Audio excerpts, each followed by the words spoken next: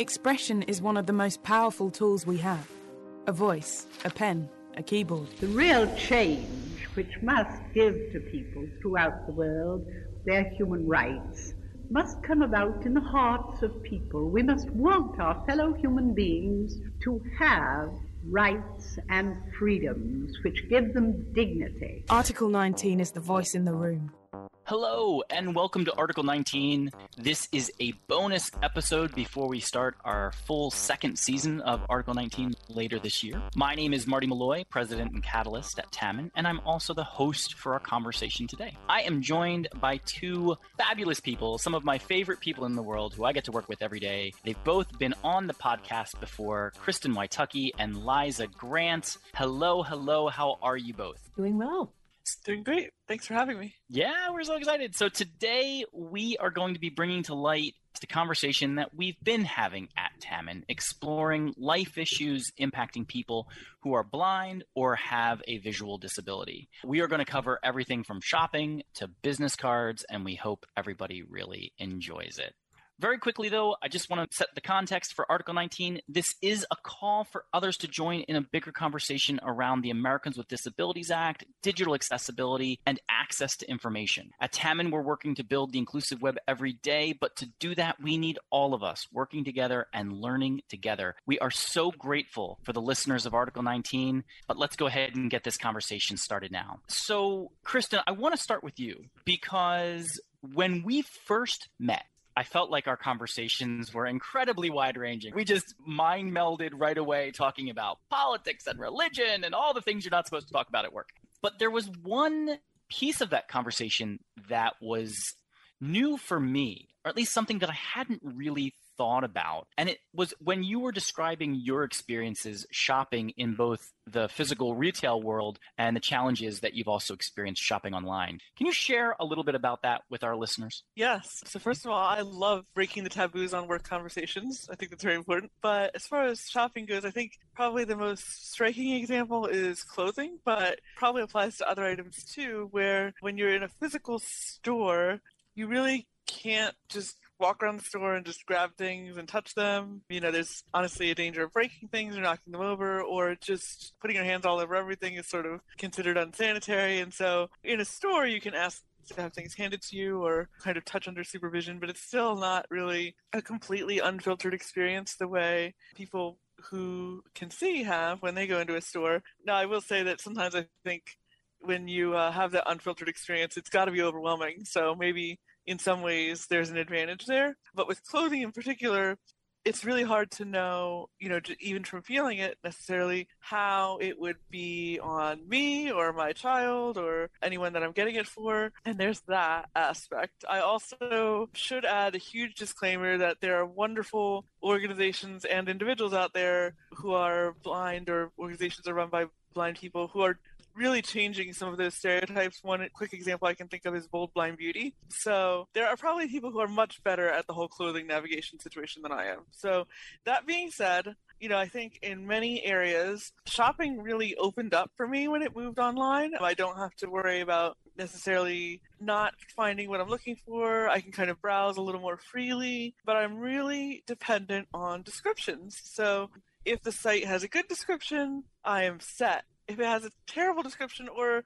if the description really doesn't incorporate other senses, then I'm pretty much back where I started in the physical realm. So, you know, I can understand the descriptions for like sculptures, which is probably why I've spent too much money on those things. But clothing in particular has these wonderfully vague color words that I never learned when I was learning colors. And really simple one is mauve. I guess it's like a really simple example because my kids were just asking me what mauve is the other day, and I'm like, it's like a pinky color, I think, but I don't really know because we heard it in a song. But, you know, there are really bizarre color words now, or like just terms that not everyone would necessarily know when they're reading a description, and those can be very alienating and confusing. And I think really what it comes down to is the web and many stores are first and foremost visual,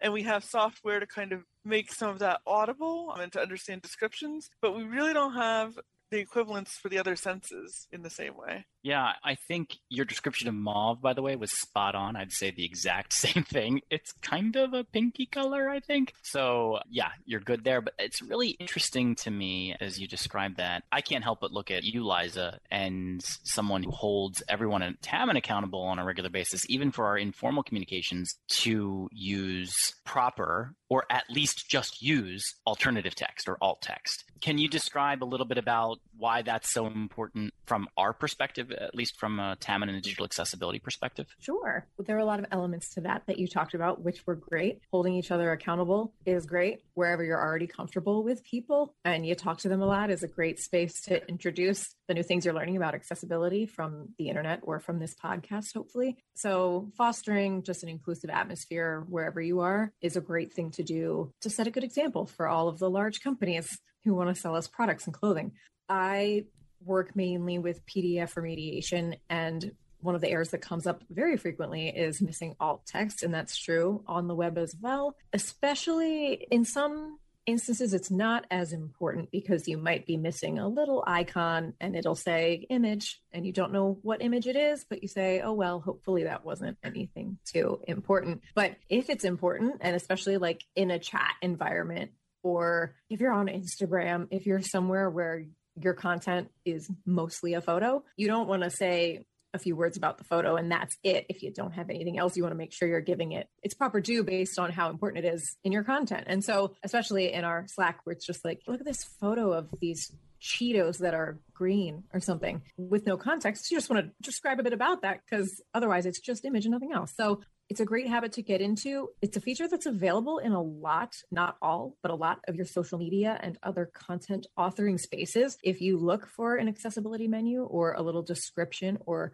dare I say it, an actual alt text place to put in alt text, named branded alt text, a lot of times it's there and you have the opportunity to add it. And if you don't find it, feel free to send a little feedback to whatever website or app you're using. And Kristen brings up a really interesting point when we're thinking about on the web, using alt text and putting the context around it. I mean, as you're talking about it's wonderful to be creative. It's wonderful to try to create in words the same sort of visual sense that you might want to be trying to convey to other folks who might be looking at it. But there's a line. If you try to get too cheeky or too funny or too creative and it doesn't make any sense, or you're using words that are just unclear, I think that can be like, your intention was good. Can we get this to be just a little bit clearer and simpler? And sometimes clearer and simple is the best way to go. Plain language, another accessible thing to keep in mind, but also, right, what are you trying to get across with this image? Is it a color of a shirt? Right. And have you named it like Winter Spice Berry? Because that is not super clear. That's a good name. Maybe put parentheses after it that will say like red or something a little more in a color family that people can put into their mind's eye at the very least. But another thing that I noticed, a lot of times it's the same language that you would normally be using for your text. So a client that I work with on occasion does financial documentation. So we are usually pretty clear and concise. We're talking about data. We're not getting too much artistic licenses being used in those cases. And so a lot of times we're just describing an infographic or a very short description of a photo of a lovely family on their couch or whatever. But there are spaces where if you're from, I'm forgetting exactly which account this was, but I think it's the Instagram of Pop UK, some magazine, and their image descriptions were just exactly like a teen magazine where people are looking fierce in their hottest whatever. So it's their same language. It's just as if you're reading one of their tweets, some of their text-based content. It's still the same. So at least you have consistency there where it's your same voice. People are expecting that language from you. So you don't have to all of a sudden be like Marty said, where it's just like two people hugging. One has blonde hair. You can be like, it's Jennifer Lopez and her stylist, and they're looking fabulous together, just because that's how you would normally present that information to your readers. So you can, in some of my alt text in Slack, you can tell that I wrote it because it'll be a little bit self-deprecating in nature, but you're basically just saying, here's this information. I'm going to present it visually for those folks. And then some folks aren't experiencing that way. So let me describe it and just kind of mimic that. Kristen, do you find yourself, like most folks, I would say these days, especially since the pandemic, shopping more online? Or would you say that you shop more in the physical world? Oh, I hate physical shopping. I am definitely an online shopper. If I go to a store, it's because I'm crazy that day, or like my kids want to go to a store. But I am everyone's favorite virtual fan. And I don't want to put you too much on the spot. I certainly don't want you putting anybody on the spot in terms of bad, but is there a website where you feel like consistently they give you the information that you need? Where do you mostly shop? So with clothing, I have somewhat lost faith in the whole process, and I always just double check with somebody, a friend. My mom has helped a lot of the time with it, so that's kind of a fraught experience for me. I think, believe it or not, like, I'm a pretty good Amazon shopper because usually, unless the person has forgotten, there is some kind of description in there. And Navica, I went through a Navica phase. Now I'm kind of trying to not buy too many things that I don't need, but that was a phase I went through for a while. Their descriptions are usually pretty good. I think with a lot of the smaller stores that are online, I can reach out to customer service and usually get somebody who can help fill in the gaps. That's really interesting. About description. And I don't feel that same way with Amazon because, Amazon has a gazillion items, and it's not like those reps necessarily know what the thing is. Sure. I don't think I've ever reached out to any human there. Yeah, that's super interesting. Liza, for me, I am struck so many times whenever I talk to Kristen, but I think specifically as I hear Kristen talking about online shopping for clothes being fraught, that it demonstrates what we already know to be true, both in what you do every single day, but what our whole QA team at Tammin does. And that even as things are moving more digitally online, there's no replacement for human intervention, human interaction, taking the best of what we can automate and having a human work with that to make it exactly where we need it to be. Just curious what your thoughts and takeaways are there. I actually had a specific example from Be My Eyes. It's not time for that yet. No, it's always time to talk about. We talk about, you and I especially talk about it other times because we're both volunteers and we can go there. So segue us there to Be My Eyes. This is actually a new Be My Eyes experience. It's my most recent one that I haven't been able to post in our Slack yet as a little ad for Be My Eyes. But it was pretty short, and it was someone who I think they were getting ready for an event and they just wanted to know how their makeup looked. They had put their face on and they were sitting in front of a sunny window and they just wanted to know. I was using that as an example where you're thinking like at a certain point you might be able to design some app that will like beep when your head's in the right spot and it can tell where your lips are supposed to be. I'm not sure how that technology works, but it does seem like that would be just something that's very difficult to sort of have like a sense of what different ways there are to look acceptable in public for different makeup for different types of people, and how some things you can get very close and you could still be a little bit far away and it ends up being a giant gap when you put the technology into use. So it does seem like that's my one example for Be My Eyes. And there's also something that comes up in my line of work every day where I do a lot of QA, and there are automated tests and there are manual tests. And manual tests, humanual tests. And the automated test is good and it covers a lot of stuff, but you can get so many pristine automated tests and have a document and have a piece of content that just isn't readable at all. It's extremely confusing. You might be able to perceive it, but you can't understand it. You might not be able to operate it fully, or when you operate it, it's even less understandable. So yes, it does seem like even with mounds of fast, very accurate technology, there's a dimension where you need at least one person, preferably two. The human touches, you can really feel it in the user experience side, at least for my non-native experience. Absolutely. I would add that there is, with the work that we do when we are doing even just the digital document stuff, the pre-work that a human can come in and set up to make it easier for the AI to work with and then go back and double check. And we find that with very simple things, it moves rather seamlessly. But the more complex, the more variables, the more you need a person to help navigate that. And these challenges may be overcome in time. I mean, as you were talking with your example about Be My Eyes, I was thinking about Warby Parker and how you can, purchase glasses using their virtual glasses checker. We're moving clearly in this direction where things can get easier. And I hope that we continue to do that. But the gap between what AI is and can do, and the need for human intervention and human interaction to make those experiences possible is still really, really great. I am struck by the fact that a team in the UK, Team Alpha, it's part of the government there, and we'll post this link in the podcast for other people to see their study. They looked at all of the best performing automated tools for digital accessibility, and they set up a site with, I think it's off the top of my head, around 139 mistakes on purpose that they built up, and they ran all of these different automated tools through it. And the best performing AI tool found 40% of problems, and the worst performing ones. And these are all tools that we use at Tamin and that many other accessibility professionals are using. And the worst performing tool only picked up about 13% of the barriers in this study. It's really striking to say, great, even the best right now that we have can get you 40% of the way there. You still need a human. So let's hear it for Team Human, still in charge, large and in charge. But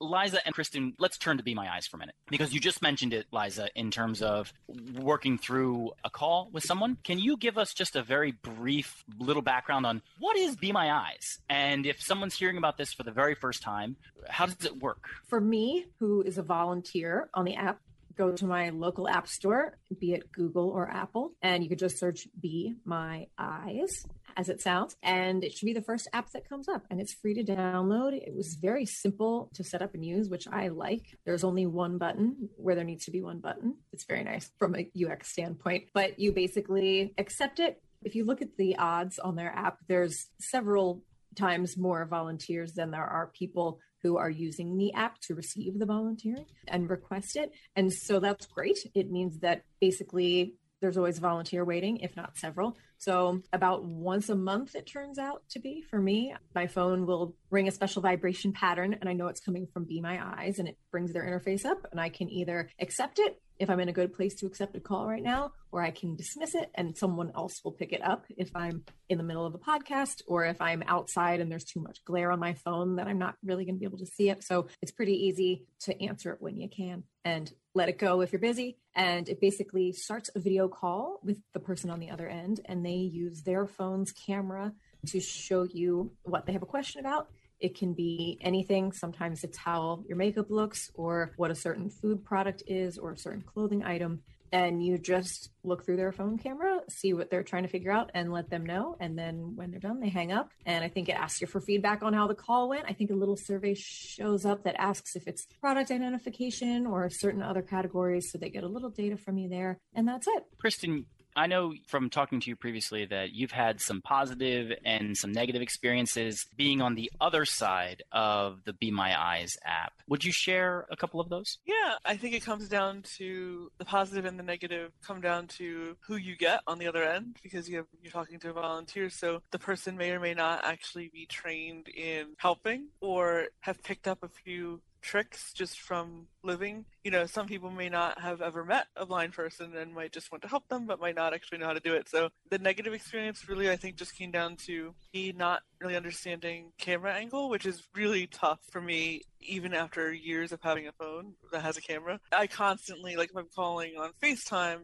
to my relatives, I know that my kids are not in the camera. First of all, they're running. But secondly, it's just really hard to know how to line up the camera. It doesn't seem as intuitive as maybe it should. So for me, at least, as a semi-camera able blind person. So I think it really just came down to one volunteer got flustered and worried when I couldn't figure out how to move the camera in the right way and just got kind of upset about the whole thing. And another one was like, well, why don't you try moving it to the right? Okay, no, back to the left. Okay, move forward a little bit, backward a little bit, So I think, it just really came down to not knowing how to direct the camera, because I didn't know how to direct it either. So I think you're spot on that.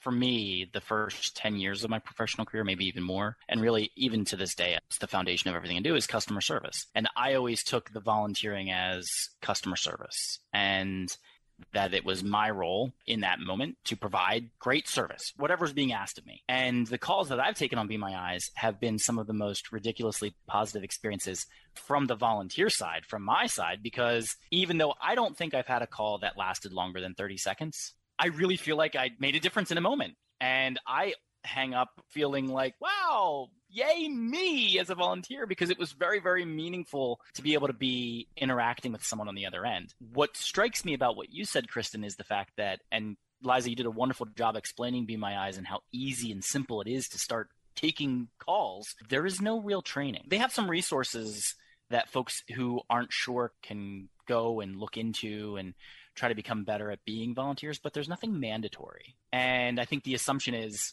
if you're downloading this app, you're a good person, so just be a good person. But that maybe some additional accurate assumption. Yeah. There's no exactly. I mean, I found it to be incredibly rewarding from the volunteer side, as that's the only experience that I've had from it. In fact, as you said, Liza, sometimes I won't get a call for a number of weeks, and I'm always like, when am I getting another call? Like, is it something I did? But it's not performance related. There's nothing, I eventually another one comes through, I think, but maybe the folks at Be My Eyes can tell us a little bit more about what happens behind the scenes. I can say it always comes when I'm never expecting it. A lot of times I'll think about it, like you're saying, where it's like, oh man. And I'm like, be nice to connect with the human right now. And that's usually the feeling I'm having when that happens. My first Be My Eyes call was actually not a success. And it was maybe a student, and they were in a dorm room and they were trying to figure out which way was northwest. And I could not figure it out. I asked them several questions because I was trying to sort of brainstorm where the windows were, like, could we try to see the sun, like time zone stuff, and just eventually realized, I was like, I don't actually think I can help you. I'm really sorry, but I hope you have good luck. Where it's sort of like, once you realize you're not defending a company, you're just trying to help somebody. So I do kind of understand from Kristen's story where you might feel a little bit defensive or something, where it's like, first and foremost, it is go back to your customer service knowledge. And it's like, sorry, I can't figure it out, but have a nice day. Thank you. And hopefully they can find someone with more geographical knowledge than I had. But yeah, sometimes it's more successful than others. I think the person was like, thanks so much. Have a nice day. And I was like, wow, so far I'm 0 for 1 on this app. And that was a lot happier of a person than I was. So you just do your best and realize that everyone's on there for free. But yeah, it'd be nice at some point, maybe we'll have a little intro that when you first download the app, there'll be like some cards you can swipe through to say, here's what to do if this happens. That could definitely increase the experience on the end. Absolutely. I think that's a great idea. That's one we should share with them. I'm sitting in my room right now where we're recording and trying to figure out where Northwest is, and I don't think that I can do it. That's a particularly difficult science experiment. It'd be interesting if Be My Eyes could come up with some where you, instead of showing the video, it will show you like a little compass and maybe. Oh, yeah, it could tap into the Compass app on your phone and there you go. Figure it out.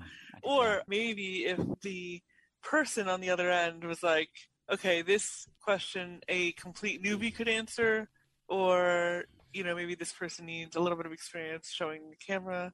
I don't know, but the whole point of the app is to connect people with people, and I don't think there's enough of a demand for that, but it would be interesting if people could sort of explain a little bit of what type of call they're going to be making. And I also am just really excited about, so there are the calls you would just send to whoever out in the ether is able to answer you, and then there are also the specialized help sections, and one of those, I'm sure I haven't checked it recently, which I should have for this episode, but one of those is helping with a pregnancy test. And pregnancy tests are supposed to be private, anonymous pieces of data that nobody in the US has figured out is non-anonymous, non-private for people who can't see them. There's no accessible equivalent in the gazillion years that pregnancy tests have been around. And so that is very, very important. And I'm guessing there's also now COVID test help in there somewhere.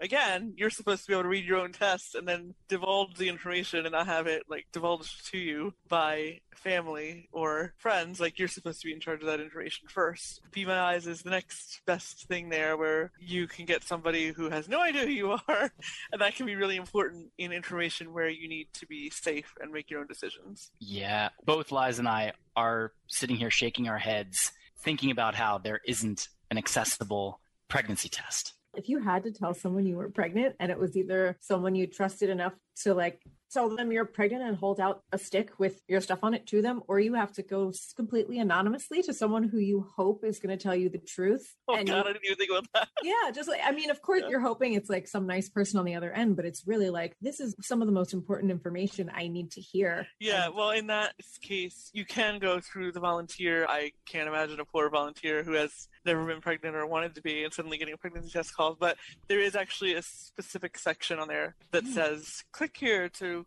ask about your pregnancy test.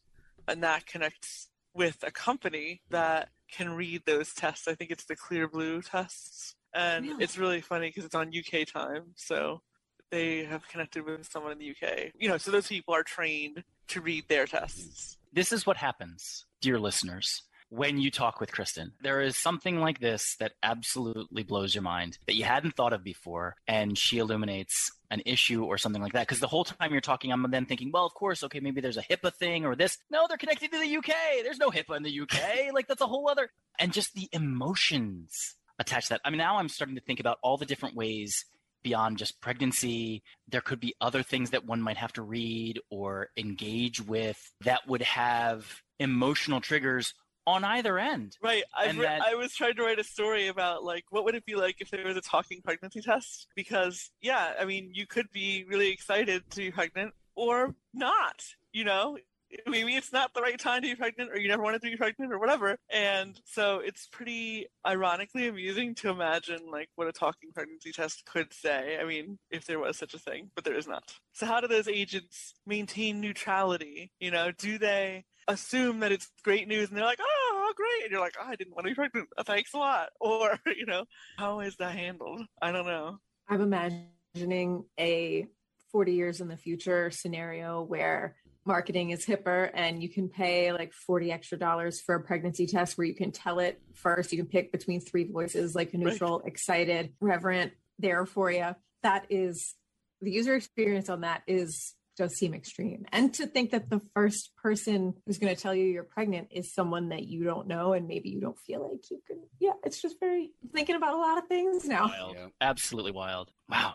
I'm excited about Be My Eyes, though. Even as we have this conversation, it has been, I think, a valuable experience. I think it touches on the human technology interface where you have an app, one person on the phone, someone else in another part of the world with their phone. You're connecting, you're providing valuable service. I hope I'm never in the situation where I'm reading a pregnancy test, so I'm not going to volunteer for that particular role. Well, if you get it, what are you going to do? You know, what if someone... Yeah, but I have to be good customer service. You got to be prepared for anything. But Liza, I mean, if folks want to learn more about Be My Eyes, or just even how to get going, you said just, pop into one of the online app marketplaces and download it and go. Is there any other information that folks might need to check this out? That's all the information that you need. If you want to look at their website before you go, they'll have a little more info there for you, but it is pretty straightforward. They have some extra background there, but get the app. It's a great way to connect. Blind Aside, they have really cool stories about ways that it has been used successfully. One of my favorites, I don't remember all the details of the story, but it was basically a scholar who was studying an obscure language. And so because of the nature of what they needed help with, they connected them with a volunteer who actually knew the language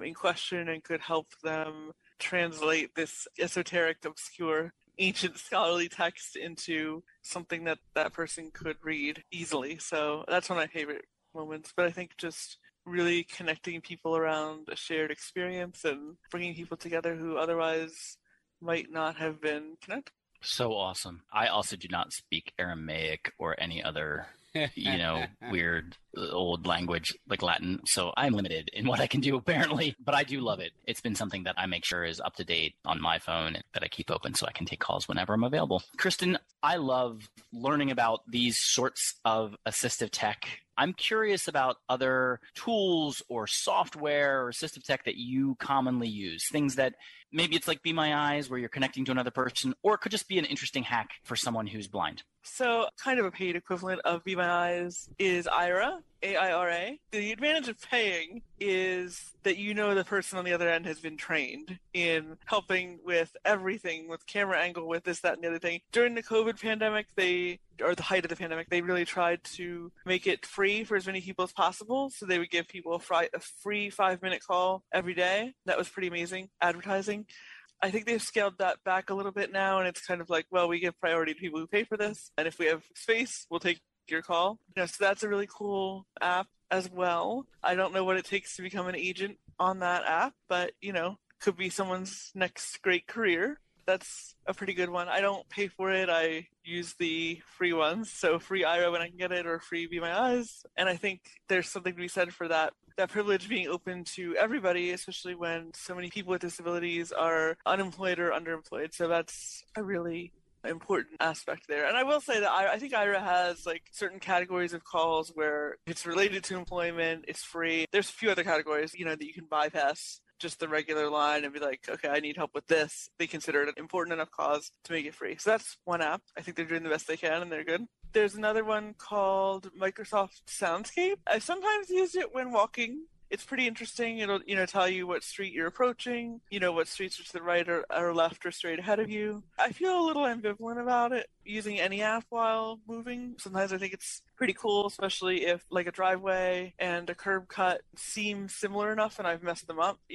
differentiating them. But other times I think that the app sort of takes me away from my environment a little bit, even while it's trying to help put me into it. And I want to use the skills that I have or develop those skills even more just by moving through space. So it depends on the day whether I enjoy that one. So, and other than that, VoiceOver, I have an iPhone and VoiceOver is a part of every iPhone. So anytime you want to experience your iPhone, if you have one, from the vantage point of someone who can't see, you can actually just turn on VoiceOver and kind of hear what that experience might be like. And it might be good if you're interested in volunteering to sort of put yourself on the other side of that experience for a minute and imagine how it is to aim the camera when you can't see what you're aiming the camera at, how the camera's actually aiming, things like that.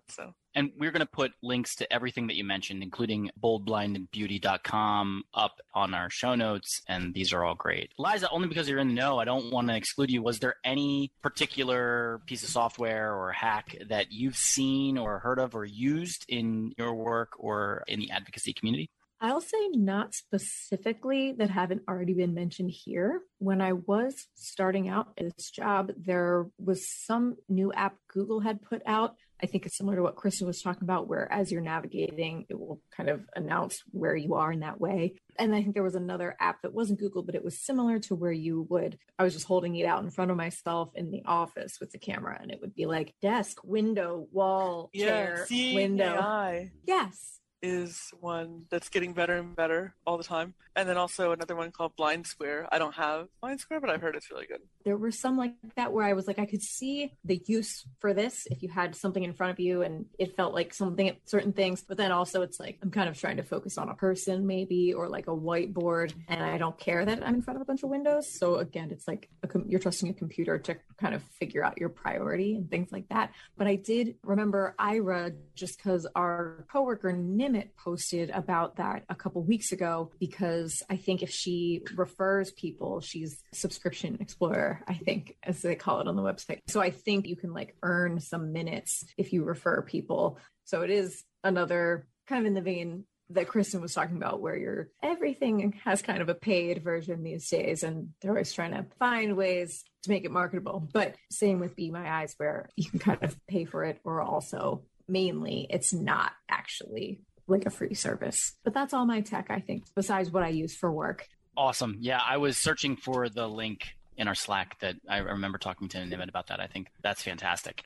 I love talking to you all about this stuff. I'm always learning from the two of you, and I so appreciate that. Thank you so much for sharing everything. We haven't done one of these in a while, our 3-question segments. I'm curious if anything has changed, and the two of you can feel free to answer the question that I ask, but since you've both been on the podcast many times, you can also answer a question that is in the adjacent possible of that question that I ask. So feel free to go in any direction you want. Liza, can I start with you? Yes, I'm shaking my head with such a sour look on my face. Quite confident. So the first question for you is, which living person do you most admire?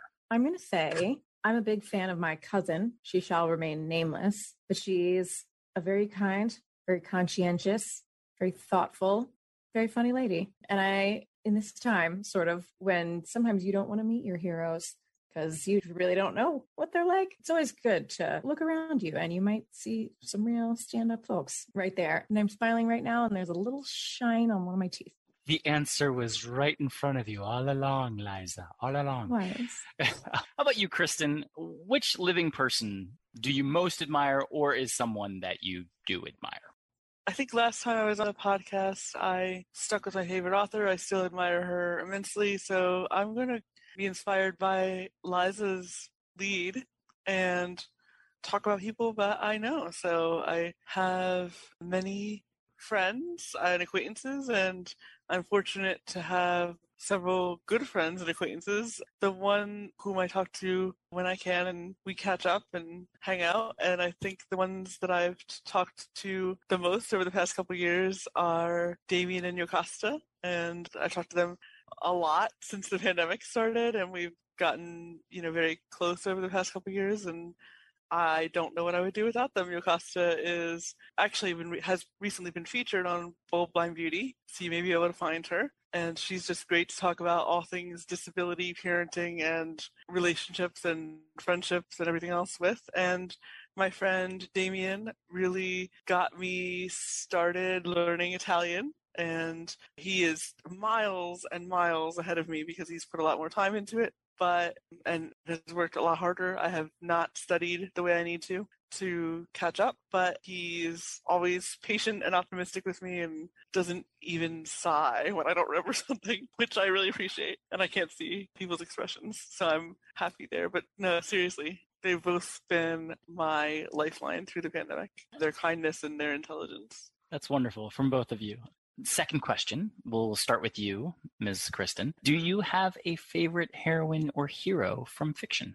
Oh, I have so many, and I don't remember who I said last time, and I don't want to repeat myself, so I'm going to say someone I didn't say previously, I'm pretty sure. There is a story in Langston Hughes's wonderful short story collection that was edited posthumously, and there's one story in that collection called One Friday Morning, and it's about a high school student who is about to get an art scholarship, and that scholarship is removed at the last moment because of her race, but just how she decides to handle it. Her feelings show in that story, but she's also inspired to keep going, to keep making art, and not to be trampled. I love reading recommendations, and I will also be posting that link in the show notes. Wonderful. How about you, Ms. Liza? Do you have a favorite heroine or hero from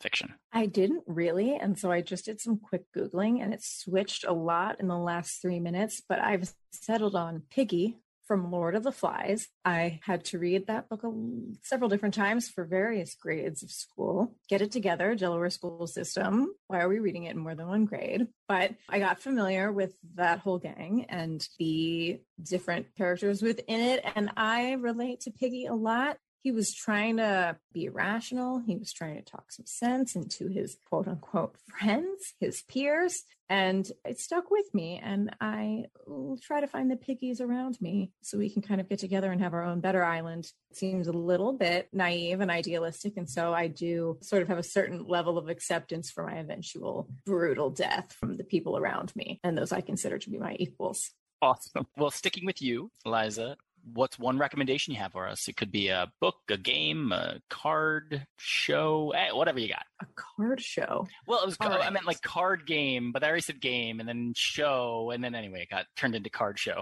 Which well, I'll scratch card show right off my list. Okay. I may have definitely suggested this last time. I can't recall, but I am having a little renaissance, getting a little bit back into geocaching, which GeoCaching.